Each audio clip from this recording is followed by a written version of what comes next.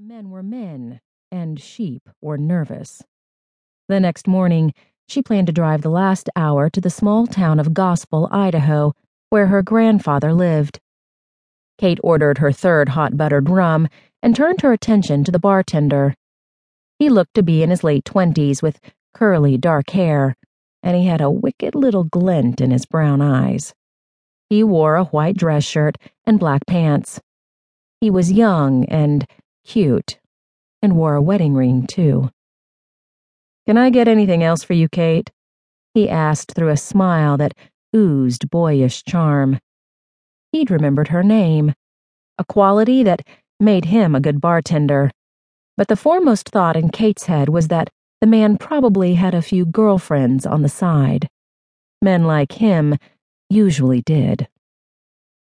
"No, thank you," she answered, and purposely shoved her cynical thoughts to the back of her mind.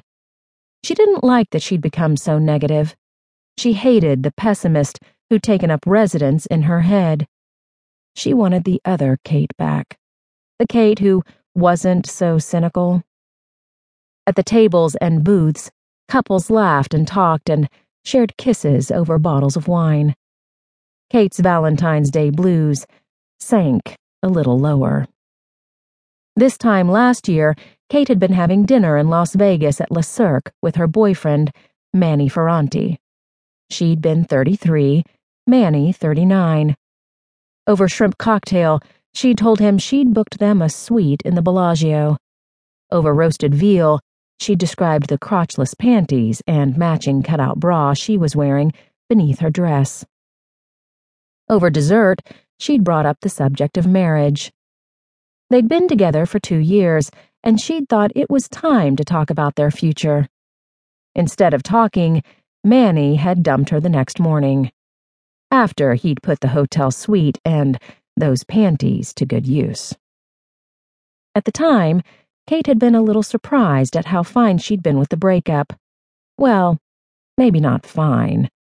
She'd been plenty ticked off, but her world hadn't fallen apart. She'd loved Manny, but she was also practical.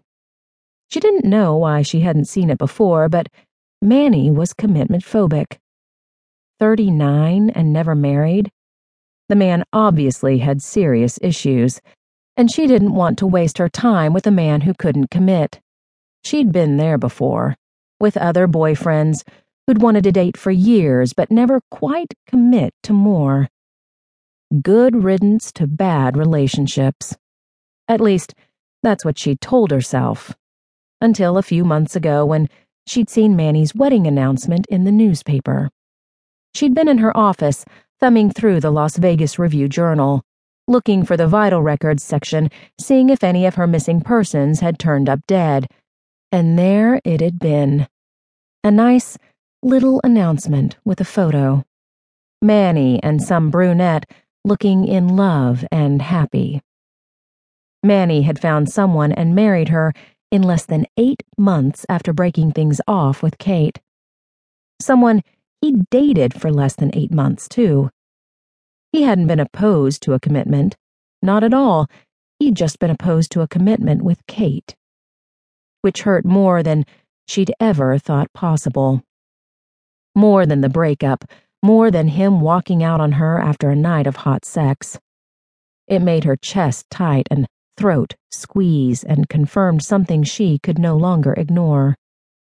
There was something wrong with her. Something more than her height of 5'11", more than her size 10 feet and straight red hair. She was a private investigator. She made a living digging into people's personal lives, seeking motives and agendas, peering into their backgrounds and private and social patterns. But she'd never stopped to dig into her own life. Seeing Manny's wedding announcement in the paper had changed that. It had forced her to examine her own life, something she'd always avoided, if at all possible.